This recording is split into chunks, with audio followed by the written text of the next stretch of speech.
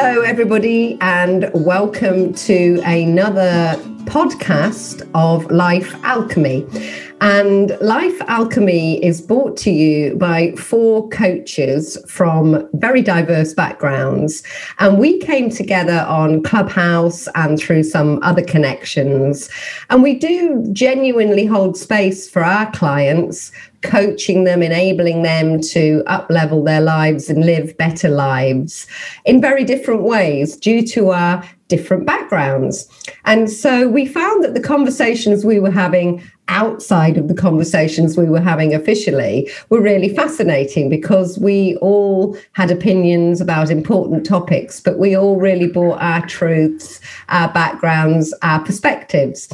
So Life Alchemy is really us coming together, talking about topics that are of interest to us, but will definitely be of interest and relevance to you, because they're topics that we're working on ourselves and working with our clients to enable them to live better lives with. Why alchemy? Well, it's about turning base metal into gold, and we are not saying that anybody listening is base metal, although potentially I might be. And we are turning that into something much more golden and something that really makes you feel as good inside as you're living a life outside. I'm Rosalind Palmer. I'm a transformational coach and therapist, and I'm joined by my 3 colleagues who will briefly introduce themselves. I'm going to go along the screen as it comes up, so I'm going to pass you over to Hema. Hi, I'm Hema Bakshi, a transformational coach. And next, Chris. Hi, I'm Chris Cook. I'm a former Olympian and now a coach, helping people to keep things simple. And Sarah. Hi, I'm a coach as well, and I help to unleash the secret big thinkers, creative dreamers, and free spirits. Love it. So as you can see, we're all coming from different places, but today we're all talking about the same thing. And our topic today is female leadership. Now, I recently interviewed the Honourable or former Honourable Anne Widdecombe, and she would be cross about this topic, because when I asked her about being a woman in Parliament, she said I was in Parliament and I happened to be a woman.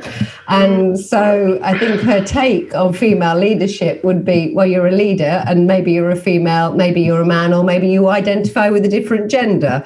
So why focus on female leadership? Well, very good question. And the reason we're focusing on female leadership, although I think our conversation will inevitably go wider, is that certainly at the end, when the camera was switched off of our last conversation, we were sharing anecdotally, particularly Hema, Sarah and I, some of the ways we'd come up through business, learning our leadership insights and gains, and some of them weren't very pretty or elegant. And so we felt quite passionately that really we should enable people, women and men, let's face it, to really navigate the business world and their lives better. So that's our topic. I don't know if any of you want to comment on that. Yeah, I love what you said about Anne Widdecombe there. I'm with her. You know, it's similar to when we're involved in sport. People will often say things like, oh, look at those disabled athletes. They're athletes before they're disabled. They're people before they're disabled. And it's the same analogy. It's the kind of same approach, the same mindset. Is a leader is a leader who just happens to be something else afterwards. And I see it all the time. You know, I go to hear speakers on stage, I listen to leadership podcasts, all sorts of things, and I'm listening out for those golden nuggets, those life-changing moments, those words of inspiration. I'm not just looking out for a person as such, and they can come from all different walks of life. So it always perplexes me how people tend to put people into categories, don't they? I mean, do you find that? Well, I do. And, you know, we're almost shooting ourselves in the foot about the very topic that we've chosen. But we've really chosen the topic because I think it's going to raise 2 conversations just like the one we're already moving into, Chris. I do. I suppose where I read a book a couple of years ago called Visible or Invisible Women. And it actually made me proper angry, you know, when I read the book, because I'm going to declare it. It's like I'm a recovering perfectionist. I'm a recovering feminist. Okay. Why do I say that? In my early 20s, back in the 80s when I was at university, I had pink hair, a boiler suit, and I used to wear a badge that said a woman without a man is like a fish without a bicycle. So you can sort of see where I was headed at the time. And it was the rise of, feminism. Of course, it had already started before that, but we immediately were reading The Female Eunuch, and we were reading Our Bodies, Ourselves, and we were really learning to identify with our own power. And it saddens me, and this is gender neutral, when you have to fight to retain that power in any situation. And I'm sure people from the wrong socio-ethnic group or the wrong side of the tracks, or whose skin is maybe not the color, that was seen to be acceptable. I'm sure anybody can feel that. So for me, it's really about that. It's about, you're not part of the club, but how do you own your power when you have to navigate in that world? I don't know if that resonates with anybody. Yeah, 100%. I think it's such a difficult thing because I can relate to both sides. Like I don't like the idea of, putting people in boxes and kind of victimizing certain people. But then at the same time, there is a reason why we're talking about, why it's even a topic of conversation of, women in leadership, because it hasn't always been so easy and acceptable. And I'd say it probably still is. It still is difficult for women to reach, a leadership level. So I think it's a very difficult one. And it's like when the conversation we were having last week, from the past. So if I think so, my corporate experience has been over the last, say, about 20 years. And I was sharing how in the environment that I was in, it was very male dominated, that I was lucky, I was fortunate, I did have some really good female role models who I learned a lot from. But I found that the environment that I was in, I felt like, whether it's like I felt like I had to be kind of more, have more confrontational or like aggressiveness in me to be heard, because as a young woman, particularly a young woman, kind of being very easily dismissed. So I had to be quite vocal, quite aggressive or assertive. And it felt really like it wasn't in my nature to be like that. And so I didn't really like the person that I had become, but I felt like I had to be like that, because when I looked around at other women who weren't kind of matching up with the guys, they were just being ignored and they were just being passed by. And I think sadly, that is still the case. I would say. And that came on the back of our conversation last week about yin versus yang, which is pretty much female versus male energy. And it was our conversation after that conversation that led us to this, when I said that when I had a business development psychologist into my PR company in the 90s, he taught me how to behave extensively like a man in boardroom situations. And there was a whole way of how you positioned yourself around the board table. I think I shared with you last week that one of my biggest takeaways from him was that women smile to please and men smile when pleased. And if you watch Dragons Den, although Deborah Meaden clearly has taken her tips from the men, on the whole, if you're pitching to a woman, say you're trying to give her an idea or something, she'll be like, yeah, and the men are like, they're kind of, please me, sit back. And then at the end, if they're happy, then they smile and engage. And it gives a very different signal, unconsciously a very different signal. And so I did actually, have business psychology tips on how to behave so that I didn't give my power away. But it was really hard work and exhausting. And I think, Hema, I remember when we had our sub conversation, you talked about how you felt you needed to turn up. Yeah, absolutely. I think this whole topic is super fascinating because on one hand, like what you said, Chris, I just see humans as humans, you know, people first, and the labels and the color and gender and all the other stuff doesn't influence what I think. However, I'm really aware that we're still in a world where that we, you know, as humans, we all have unconscious bias, and that shows up. And in organizations, it's so prevalent. So, you know, personal experience, I believe everyone's equal, but I've also been in like the big financial institutions where I've had to, I behaved in a way that I thought would get me where I needed to do and be as successful as I could. And now looking back, it's kind of funny. And I shared this story with you all last week, and I'll share it again. But I remember I used to work for a big retail bank, and I was asked to join this high-flying kind of leadership of the future thing. So I was like, oh, brilliant. I'm on the track to be a leader of tomorrow. So there I go to this like 3-day event. And I walked into the room, and there's 20 delegates. And 17 of them are men, and all 17 men were in the room. And I was the only woman that entered the room. The other 2 ladies came after me. Anyway, as I walked in, I had this overwhelming, I'd never really noticed it, but this overwhelming, oh my God, I don't know what to say. There's all these men. And I could hear them talking about, you know, I turn over this amount of money. And I was like, I don't even know what it means. What's turnover? It was all very uncomfortable. Anyway, so I took my very large handbag, which I feel now in retrospect was a bit like a shield, like body armor. And I sort of buried my head in it and thought, right, have a word with yourself. You're going to have a conversation.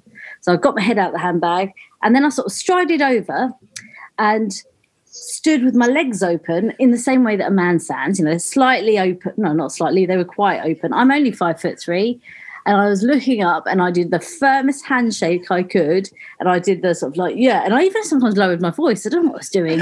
And, you know, nice to meet you. Anyway, it was all a bit weird. And they were all very lovely. But I walked back to my desk when we'd finished. And the first exercise in that room was, right, you've all met your colleagues, and many of you don't know each other. So on a Post-it, write down the first one word that describes the first impression. And I thought, oh no, I'm going to get friendly. And funny that I thought friendly was a bad adjective. I was like, oh, I'm going to get friendly. I'm going to get, you know, fluffy. I don't know what else I thought they thought of me. Anyway, I then got this pile of Post-its, and as I was sort of third, so the guys were reading it out, and they were like, oh, friendly. And I remember going, he got the word friendly. It was very weird. And friendly, kind of nice guy, whatever else, lovely descriptions. When I opened my Post-its, literally these people I didn't know them. This was purely on first impression. My Post-its were filled with direct, to the point, no nonsense. And I thought, oh my God, what have I done? Like, without even trying, I'm not quite sure what persona I'm giving off. And it was really interesting because I sort of looked at these people as that's what I should emulate.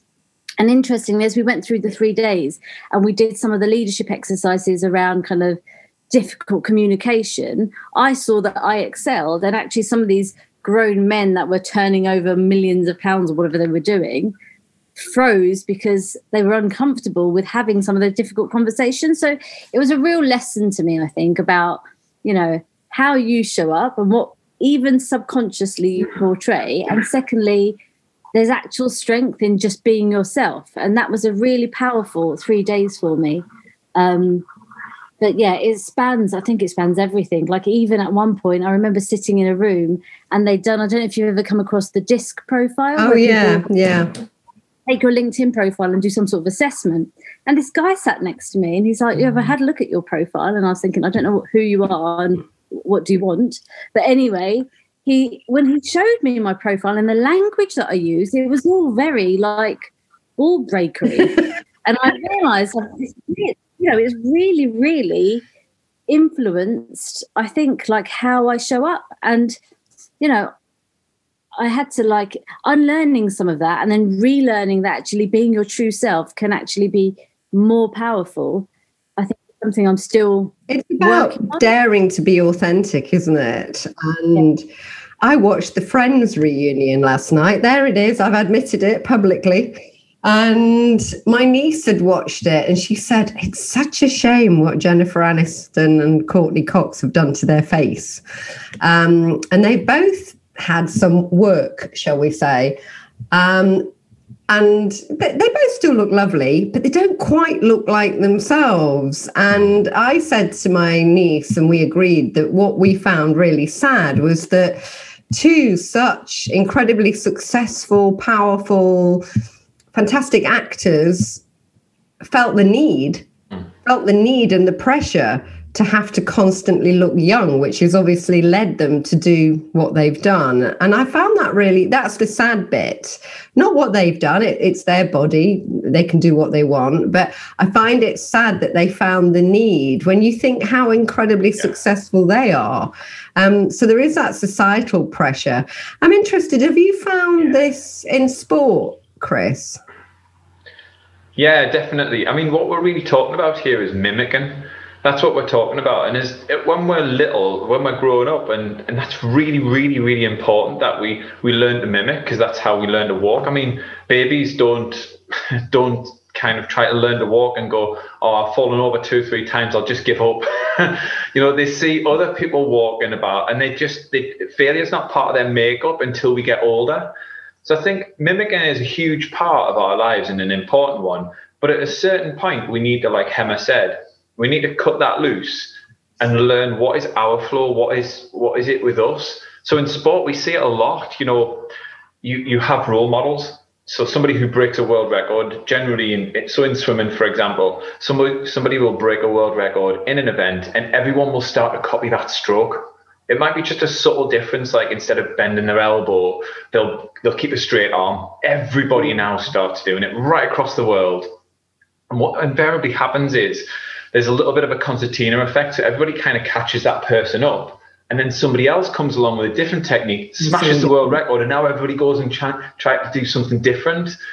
And there's a point at which, in an athlete's career, where you realize that you're chasing something that will only ever make you be second best. It'll only ever make you be second best, at best. And if you really want to be a trailblazer in any industry, there comes a point at which you have to take yourself to the market, you have to take yourself to the event, and you have to put your own fingerprint on it, because we've got a fingerprint that's unique for a reason. It's unique for a reason, and we've got to put that fingerprint on the world and take that risk. But coming back to what Hema was saying, we often think, oh, well, if I just mimic, then I'll fit in. We're not here to blend in. We're not Magnolia. We're not... It's pointless going at the world with I'm going to make everything Magnolia, because nobody's ever turned their heads to that. We've got to go with that colourful palette that we've got on our fingerprint, in our hearts, and we've got to do that ourselves. That's my belief anyway. I would never describe Hema as Magnolia, Chris. No, definitely not. But it's interesting how you got that feedback, because that's not how you've shown up to me. So you showed up as someone else and you got someone else's feedback that day, it's fascinating. But when we take responsibility for that, like you have done, you go, actually, that's not me. And I don't want that. I'm just going to be me.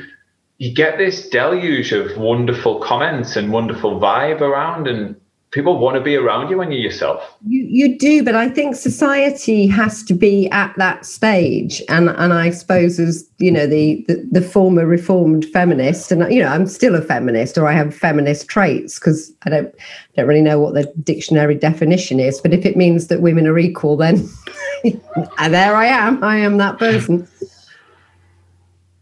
What saddens me is I see some of this still going on today. And in the 90s, particularly when I was probably, at that kind of really boom, boom, boom part of my career, I think we thought that some of the stuff was just a hangover from the 80s or even the 70s. And that by the time our daughters or that generation were in the workforce, it would be okay. I went for an interview in the 80s to Marks and Spencer's, I don't mind naming it. And I was told, and I'd done an undergraduate management course with them. And so it was a shoe-in, absolute shoe-in to get a really good management graduate training position. And the guy at their head office, I'd put down I wanted to be in commercial management, which is on the shop floor. It's where the action's at. There's three: staff management back in the day, staff management, commercial management, and merchant warehouse, the goods. And he actually said to me, oh, pretty girl like you're probably going to marry a lawyer or a doctor, have children, and will have wasted all that money on you. So I'm not putting you forward for that. You can do staff management. You can do staff management. And I was like, I'm not interested in staff management. I'm interested in commercial management. And he went, that's what I'm putting you forward to. So surprise, surprise, I didn't work for them, which is probably a blessing because I ended up in PR. But that's a genuine story. And there's thousands of those stories. And when I sold my business, the people who bought the business, and I'm their boss because they merged two companies into one. And the two guys who reported to me told me one lunchtime that they were going to have lunch. They'd love to invite me, but it was a gentleman's only club in London. And so I wouldn't be coming along. And I was their boss. My ex-husband joined a club in London where if I went to meet him after he'd had drinks, I had to sit in the ladies' waiting room by the toilet. Yeah, I kid you not. And that was the 90s.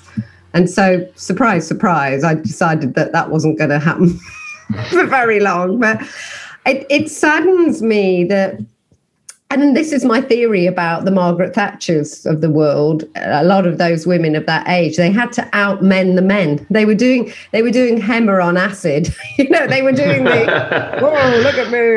And I genuinely think a lot of them had to do that because I think that they thought that being feminine or turning up with those feminine qualities would actually be a detriment. And I just feel absolutely what you're saying. Authenticity is it in leadership, in life, in anything. But if you feel the pressure that if you turn up and be authentic, it's actually going to be detrimental to you, there lies the problem.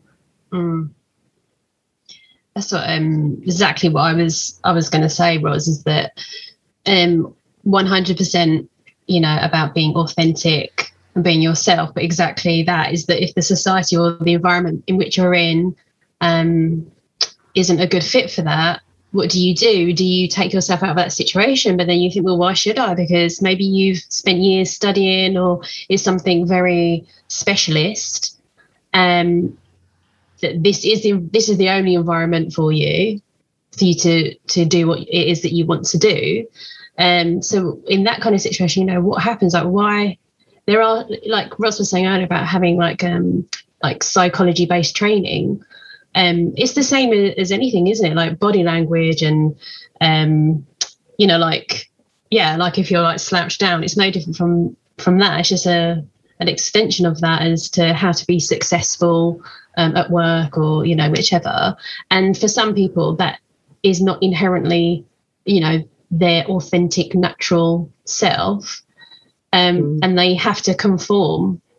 So it's a difficult one. I think maybe it's just like a personal decision, whether that individual just makes that decision as to whether, is what I want to achieve, is it worth sacrificing those parts of who I am?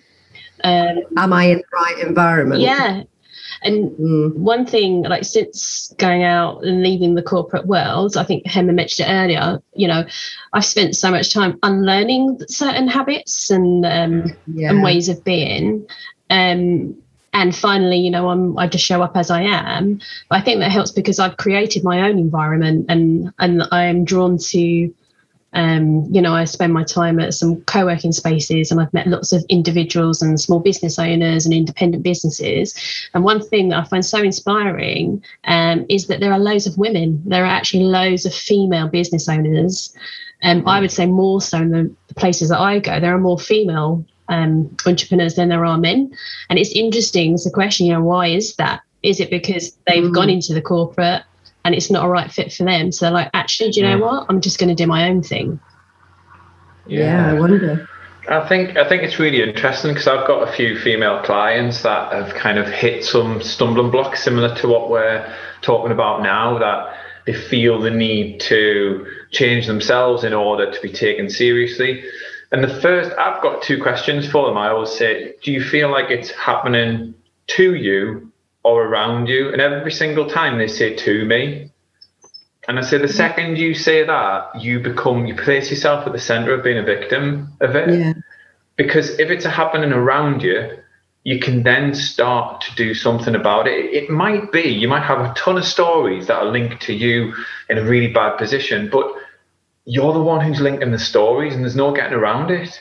You're the common denominator in the whole process. And the second people start looking for a different way, likes of the New Zealand Prime Minister, she's been fantastic over the last 18 months now. She's done so much prior to that, but we've only seen it coming good now. And this leads me on to my point is, in order to build confidence in the masses, they need evidence. The brain needs evidence. In anything, in order to build confidence, we need evidence. And in order to get evidence, we have to go through something.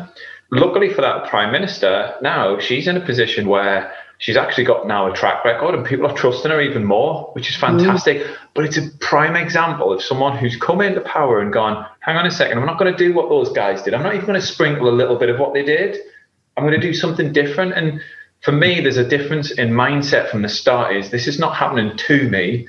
This is happening around me and I'm here to fix it. I think that's a really important point, Chris, actually, that whole victim mindset. And the minute that you sit in that position, you do give away your power because everything happens to you. But actually, going back to I think Sarah said it earlier, like, are we in those corporate environments, for example, and do we leave them or so to create a place that feels right for us? But I also think there's an opportunity, if you're in those environments, to create a change, because I think as you rise through those organizations, there is a way to say actually things can be done differently, we can operate a bit differently. And I that sort of like wide leg stance and like firm handshake that I developed was very much at my early careers, like early on in my career. And as I think, just before I left like the corporate world, I felt a little bit different from other people around me. I didn't have, if I'm honest, I don't think I looked around me and saw really great female role models, but I also saw that if I was able to like bring relationships into what we were doing and actually have honest communication and actually allow emotion into the workplace in the right way, and if I could do all of that, I suddenly saw how by me stepping forward and doing that, I was enabling other people around me to follow suit. So I think there's always an interesting question, not only what is it doing for you, but how can you use your position to help others around you? And it just gets a little bit easier that way. Absolutely. But I think you're right. But I think the world is begging for different leadership now. And especially in the UK, with the leadership we've seen happen, a lot of it is about how people want to be led in a completely different way. They just don't know it yet. Was it Henry Ford who had said, if I'd asked people what they wanted years ago before the automobile, they would have said faster horses. And that's exactly right. It's the same with the trains. They said they'd say faster trains rather than an aeroplane. Yeah. But it needed him to come with his ideas and his innovation to completely change the mindset of the masses.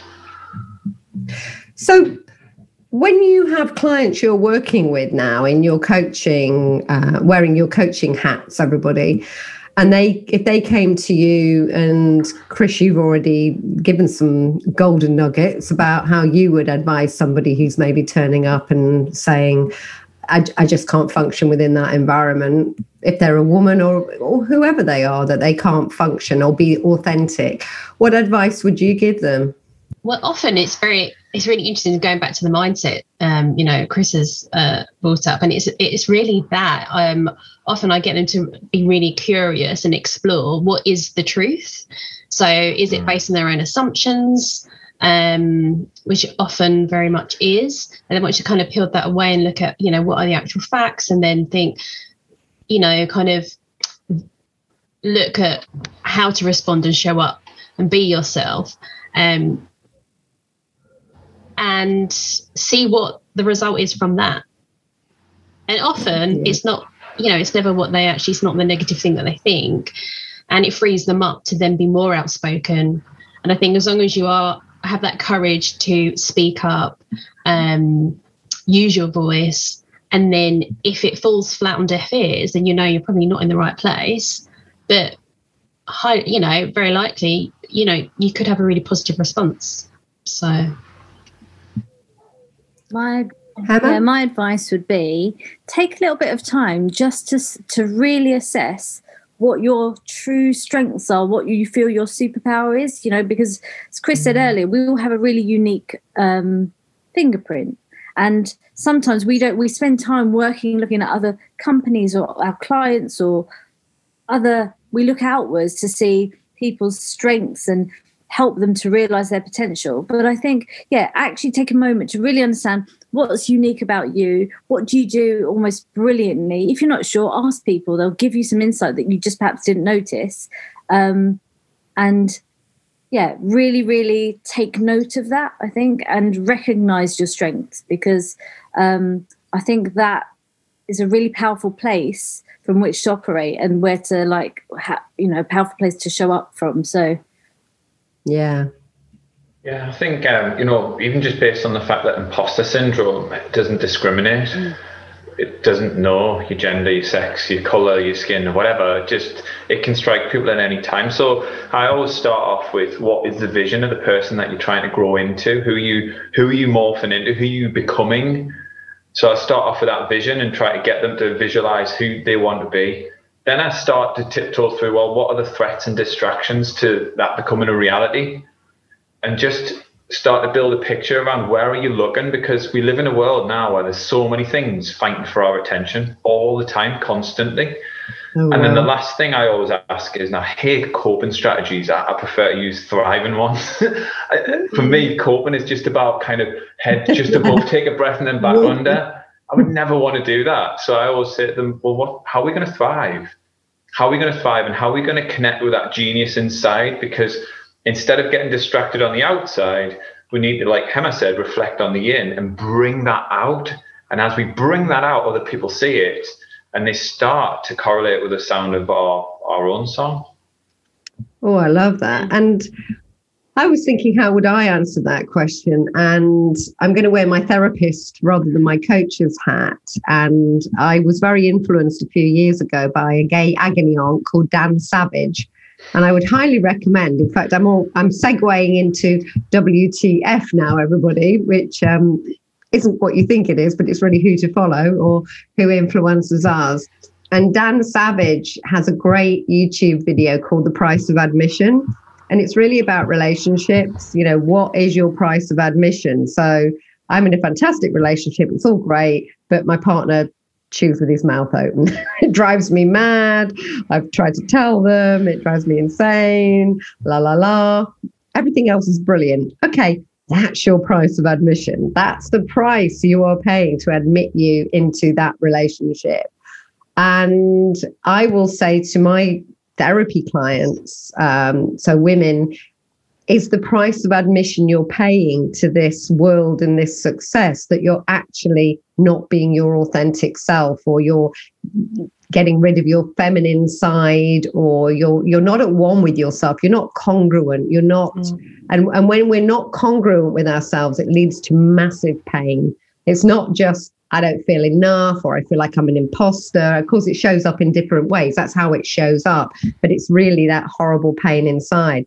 Equally for the men, the price of admission often to this powerful world where they're shaking hands and standing with their legs open and doing the whole thing is that they're really sacrificing something. And often that's their family life or their more intimate connections.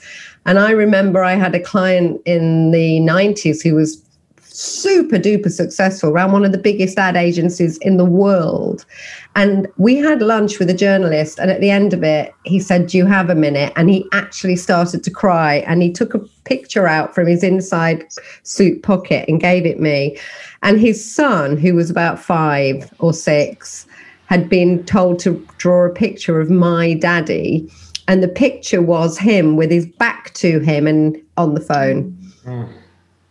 And that was a wake-up call for him, that the price of admission he was paying for that top job was that his son only ever saw the back of his head when he was on the phone to somebody else. So he absolutely rebalanced his life. So men, women, everybody, what's your price of admission? What about your WTF, guys? Anybody want to go? My WTF would be... I just really love the work of Brené Brown. So she talks a lot about vulnerability, courage, that aspect of being bold and courageous. And I think she talks about it in a way that it really resonates with everybody. It resonates with whether you're male, female, it's something, as Chris said earlier, it doesn't discriminate. So, the idea of vulnerability and some of her work and research in that, I think, is quite inspiring. I love the idea of, and I do this a lot, quotes that resonate with you. And I always ask myself, why is it resonating with us? So I'll see quotes online. So there's a great one. It's a great one to follow called Leadership First on LinkedIn. It's fantastic. Some lovely, lovely quotes. And I take some of them and I always ask myself, what's missing for me? Am I being led in the right way? Am I leading in this way? And because I often see those as little nudges of life, just giving me a little bit of an elbow to go, you need this now. And it's those quotes that really help me on my journey as well. Brilliant. And Sarah? Everything what you guys have said. And also, who to follow, looking at people in your environment who that that you see as very authentic, very congruent.